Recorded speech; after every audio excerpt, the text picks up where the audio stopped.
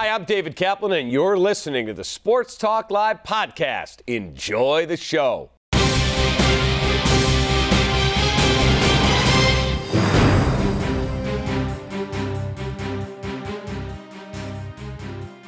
Welcome into Sports Talk Live. Sitting in with David Kaplan, I'm Lawrence Holmes, and we're presented by your Chicagoland and Northwest Indiana Chevy dealers. And as always, we are happy to have that. Our panel today is a good group of dudes. Jason Leisure from the Sun-Times, Hub Arkish, I mean, come on, and Gordon Whitmire. We got everything covered. So let's get to the news of the day as it goes with baseball. Gordon, there's reports out there that there's a proposal that's going to go to the players tomorrow. Can we expect that something gets done with the players and the owners? Yeah, I don't know about whether it gets done tomorrow or even maybe necessarily next week, but I can't see a scenario where something doesn't get done. The owners have been posturing kind of behind the scenes and under the cover of the pandemic and sort of under the cover of the leaked information from the proposals that they've made to the union, and kind of let the union and some of its members talk publicly and put themselves at times in a bad light on this. That seems to be their negotiating position on this, or at least the groundwork they've laid for negotiating. Now I think we get to a point where there's actual real things to talk about. We've got the safety issues out there, the precautions that are already on the table. There's been some counter proposals, is my understanding. Certainly some players and union people have expressed some alternatives to some of the details. And now I think we can make progress. In my thinking, Major League Baseball, the owners have a drop dead date on this in mind, whatever that is, first part of June, where if they get that far without the union budging enough on some of the financials, they'll do it anyway. They'll push ahead anyway, and then they'll probably just try to put the players in as ugly a light as possible and make themselves out to be patriots. That's my thinking. Hub, you've covered a lot of negotiations between labor and ownership in football. What's your level of confidence that baseball can come together and figure out an equitable split and get the game back on the diamond? You know, here's what is so unique about this, at least to me, guys, because I forget anybody's politics or whatever you want. I think we can all agree that the most important thing here is following the science and keeping as many people as safe and healthy as we can. And I've been saying since these debates started, I don't care what the sport is, they can work out crowds in stadiums, no crowds, they can work out a lot of details. How do you make it safe for the players? You know, and I don't care how much money you make. I don't care how big your ego is. Nobody wants to take a real risk at getting seriously ill, maybe best case, and possibly even losing their life. And so when I hear the Ian Snells and the Bryce Harpers of the world coming out and saying, I'm not doing this for a pay cut, I think what they're really saying is, I don't know if I'm doing this at all, which I think Ian Snell pretty much said. So I hear Gordon. I agree with him, knowing owners in various sports. I'm sure that's probably the tack they're going to try. But I'm just not overly confident that these players, regardless of the sport, are going to cave all that soon, at least until we know more about the science. I mean, you've got people screaming about a second wave, a surge, because some states reopen too soon. I'm not predicting it. I don't know. But as long as it's a possibility, if I'm a player, I'm not just leaping into this. And I think that's probably what's in a lot of their minds. Yeah, I think that Blake Snell's video, I think he speaks for a lot of people, even though people didn't like what he had to say. Jason, how do you feel like this plays out? Well, I'm with Hub 100%. I don't blame a single player if they don't feel like playing, or not that they don't feel like playing, but if they don't feel this is worth the risk. And you've seen some golfers, some European golfers talk about this already, that they'd have to come over here and quarantine. And it's a little different situation for them because they're traveling internationally, but they're saying it's not worth it. And furthermore, this union, out of all the sports, this is the last union that's ever going to take a pay cut. This is probably the strongest union of any of the four sports. And the people in the public like to cast this as billionaires versus millionaires fighting over some money. Well, if that's how you want to play it, I'd side with the millionaires over the billionaires. I don't think that the players are going to be willing to take a pay cut, nor should they. Let me throw this in there, Lawrence. I think there's enough players that want to come back that something will get approved. I think at that point, we go back to what Manfred told CNN last week, that they're not going to force any individuals to come back. And that's when you get into things like Mike Trout saying, I'm not going to miss the birth of my child in August, which doesn't follow any of these protocols that they've laid out. So maybe Mike Trout says, I'm opting out this year. And maybe a handful of other guys or even dozens of other guys do that too. I think that's a more likely scenario than the union saying we're not playing or then they don't restart. Lawrence, the one other thing I would add, and Gordon can speak to this better than I can, but of all the major sports, baseball probably has the best shot, at least because most of the game is played at social distancing, other than the umpire and the catcher and the hitter and the occasional plays at the bag. But then as you extend this to the other sports, I can't think of anything more dangerous right now than playing a game of football. Or basketball or hockey. So at least baseball has that going for it. But as long as there's still a significant risk, I can't fault any of these guys for not wanting to take it. Let's move to football for a little bit. I thought this was interesting, and our guy Cam Ellis wrote about it. Albert Breer got Matt Nagy, and they talked about how things were slipping last season for the Bears. And he was talking about how maybe guys, we say they can't have phones and meetings, and they come in with phones and meetings, or the meeting's supposed to be 9:00 and it ends up being 9:01. Jason, you're around that team every day. What does this say about what was happening last season? Lawrence, I think this is just what happens with every single NFL team, man. They all talk about culture. Well, the culture's good if you win, and the culture's bad if you didn't win. And we heard all last year about how the culture was good, and then after the season, after things didn't go very well, now some of this stuff starts coming out. Hub, what do you think? Well, Jason nailed it. I mean, when you're 12-4 coming off a 5-11 season with a new coach, everybody is in lockstep. Everybody's going to toe the line. Everybody's trying to be part of whatever's next.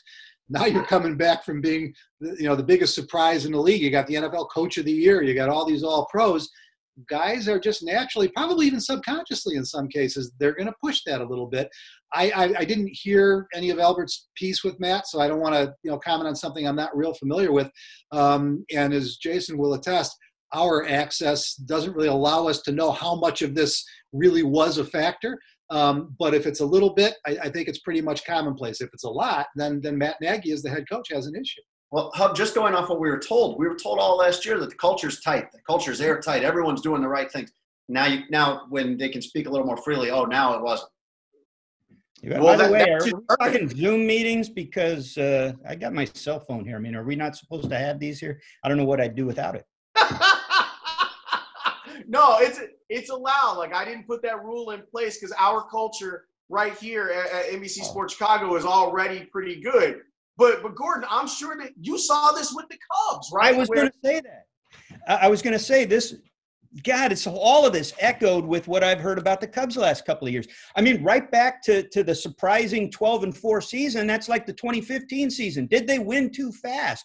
Was that part of the problem? 2015 and 16 happened so fast that what came after was this massive letdown and disappointment and spoke to the culture and then not enough discipline and so on and so forth, when actually they weren't as good as the other teams at that point. And there was some of the problems, and I can't – football's different, although when you're really good, I mean, it's a parity-built league, so the mechanisms in place for that will tend to pull you down, maybe even more than baseball. But were you not built to last? Which is the real which were the real Cubs long-term in this window, and which are the real Bears in this window? The Bears are even more classic because we're talking 2 seasons.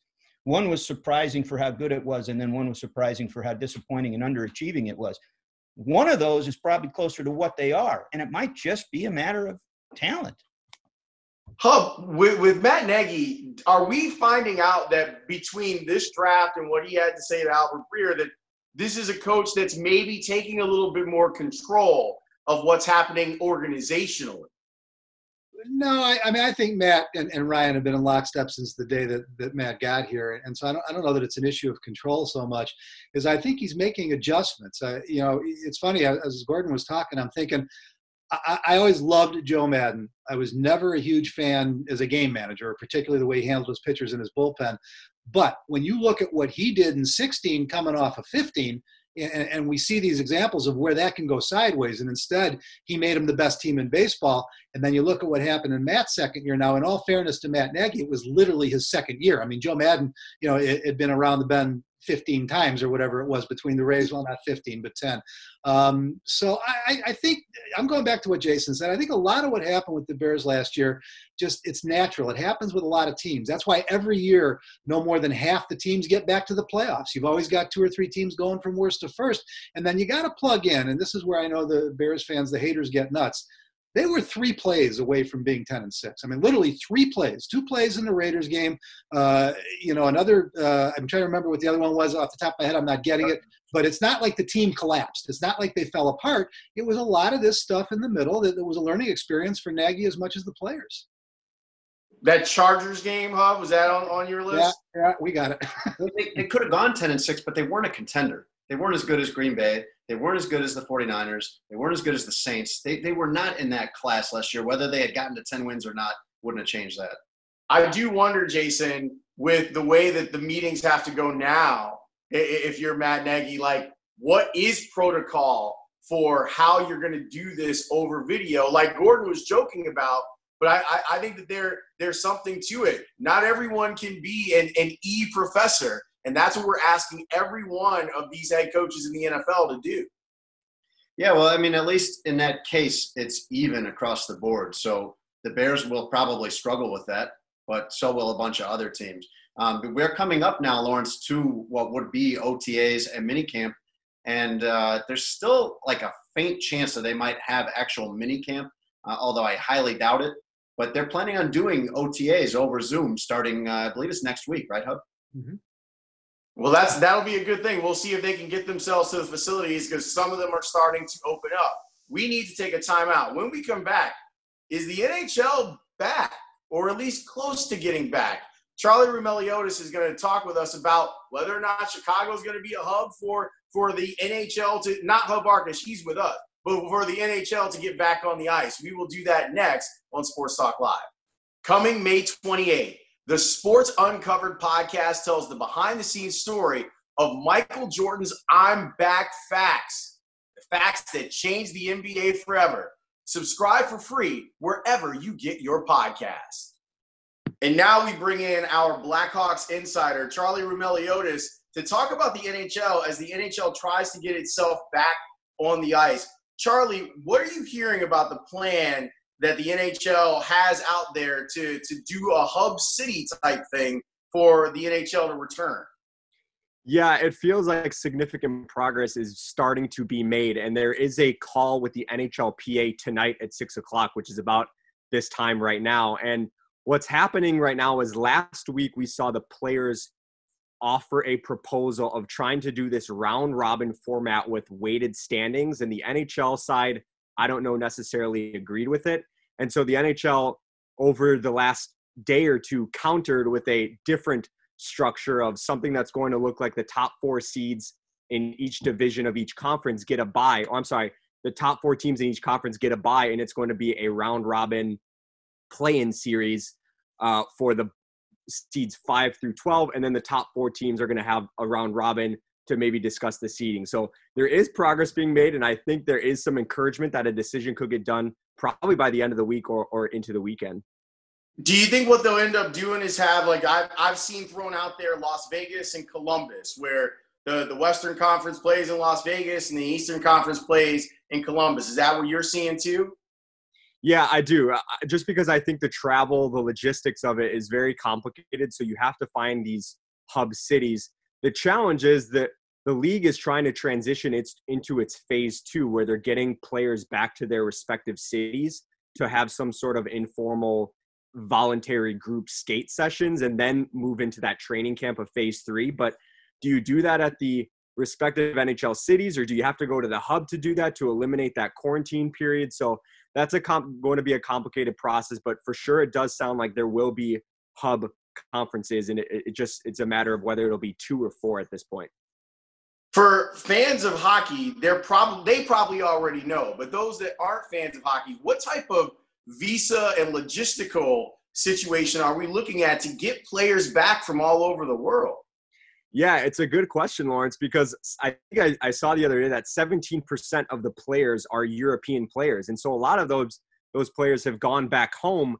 And so trying to get back to the States or Canada might be a challenge for some, but also the U.S. and Canada border has been shut down for another 30 days. So you wonder if that complicates the process. NHL Deputy Commissioner Bill Daley said that it wasn't going to impact the process, or at least it was hopeful that it wasn't. So that shouldn't be too much of a concern, but I think it does complicate a little bit of trying to move into that phase 2 of getting players back to their respective NHL cities. How much does it matter to the league to crown a champion and put the cup in somebody's hands? Yeah, I think the NHL of all the major sports really cannot afford to shut down the rest of the season financially because the players and owners split the revenue at 50-50. And if they are at risk of losing $1 billion by canceling the season, the players are also going to be very much impacted by that because their escrow is going to increase astronomically. So there's definitely motivation between both sides to get a deal done. And even Gary Bettman said it from the beginning. Our goal is still to award the Stanley Cup in some form. And I know the NBA hasn't taken that exact approach because Adam Silver really kind of pulled the players and saw where their heads were at. But canceling the season has not crossed Gary Bettman's radar. Charlie, it didn't get past me as I was looking at this format for the playoffs that the Blackhawks would then find themselves in the playoffs as the 12 seed in the conference. That got me excited. So let's try and go back to March 12th for a second. What would you think of what the Blackhawks' chances would be in what seems to be a short series than usual for them to advance? Are they a team that could actually do something in this playoff? Well, I wouldn't rule anything out only because this isn't like a traditional offseason where it's just like, okay, we're just not playing hot. Like, guys haven't even skated. So when we come back, I have no idea what's going to happen. The top teams might be the worst teams might be the best teams, and some team might go on some sort of ridiculous run. But I will say this format really does favor the Blackhawks because the recent or the different proposals by the players had the weighted standings against them, where the Hawks would have had to win like 4 out of 5 games in the round robin format just to give themselves a chance. But if they come back and they have some sort of play-in series where it's kind of an even playing field, that certainly benefits a team like the Blackhawks who have Patrick Kane, Jonathan Toews, and, oh, by the way, a 2-time Stanley Cup champion in Corey Crawford in that. So hot goaltenders can really do you good in the playoffs. Have we found out anything about the structural changes of the Blackhawks? It's been almost a month since John McDonough was let go. Are things still status quo?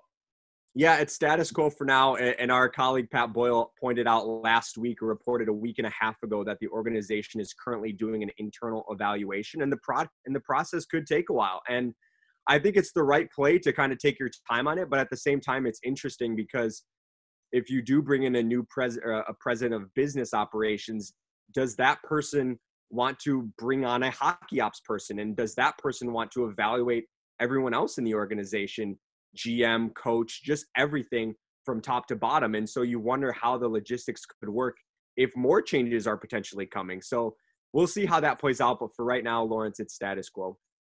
Read Charlie's work, the My Teams app. He's got the Blackhawks covered for you. And I know this is an exciting time for hockey fans. They're going to try to get their teams back on the ice, and the Blackhawks are no exception. Charlie, thanks for the time. It's much appreciated as per usual. Thanks, Lawrence. We got through this without the lawnmower coming by.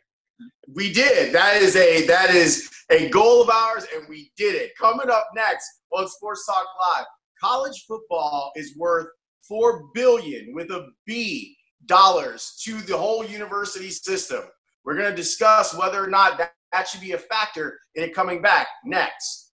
White Sox authentic fans, if you don't have the My Teams app yet, what are you waiting for? Stay up to date with the best Sox coverage in the city and read articles from White Sox insiders. Bring the South Side to your home and download the My Teams app now. Welcome back to Sports Talk Live. Remember, your Chevy dealer has got your back. Your safety is their number one concern. To be sure your Chevy is running right, their factory-trained technicians are standing by.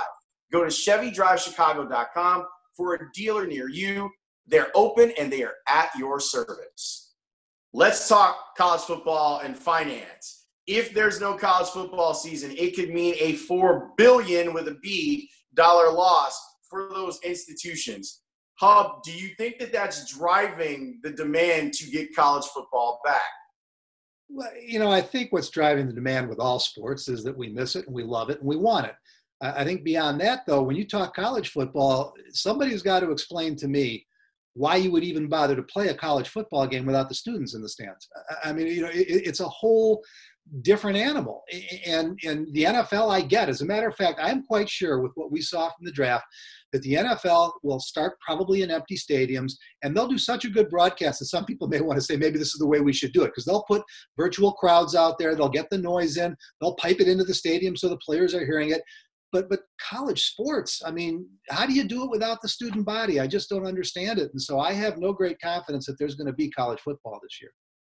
Gordon? Yeah, I think, as I agree with Hub. And part of why I think that way is because as screwed up and as poor decision makers as the NCAA has historically proven to be, we're talking about probably the most trusted corner of American major sports in terms of doing what's right, or at least prioritizing some of the right things. You're talking about team presidents versus team owners making some of the biggest decisions here.